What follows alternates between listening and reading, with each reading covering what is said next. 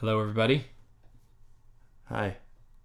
Here we are again, Tim and Patrick, for another special edition of 2 Seconds Away, NewMusicMonday.com commentary track.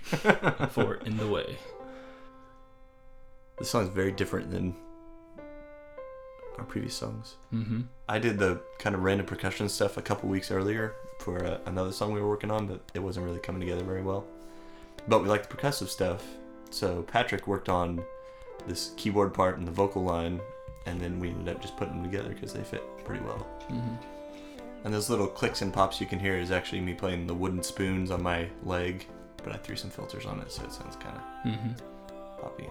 And then the kick drum is really you hitting the mic stand with your spoon. And whisk. Like you kitchen know, spoon whisk.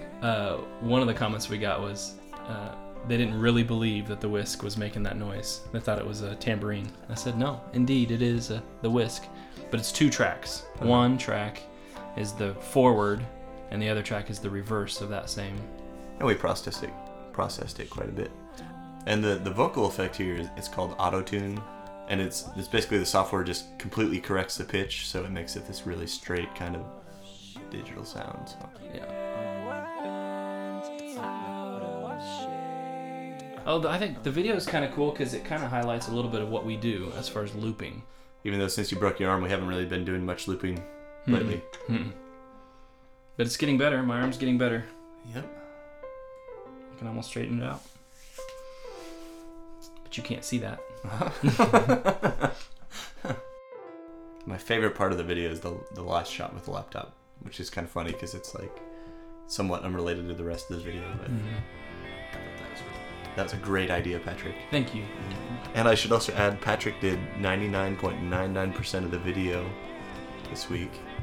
Mad props to Patrick.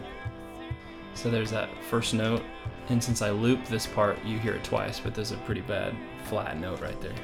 Yes, but I kept it in because we're all about being transparent, and I really didn't want any of this part to have any vocal tuning at all.